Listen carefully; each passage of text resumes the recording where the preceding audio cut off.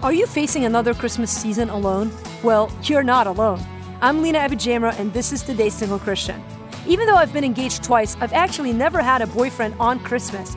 It makes for a lonely holiday season. While everyone else is buying presents for someone special, I'm usually convincing myself not to watch another Hallmark movie.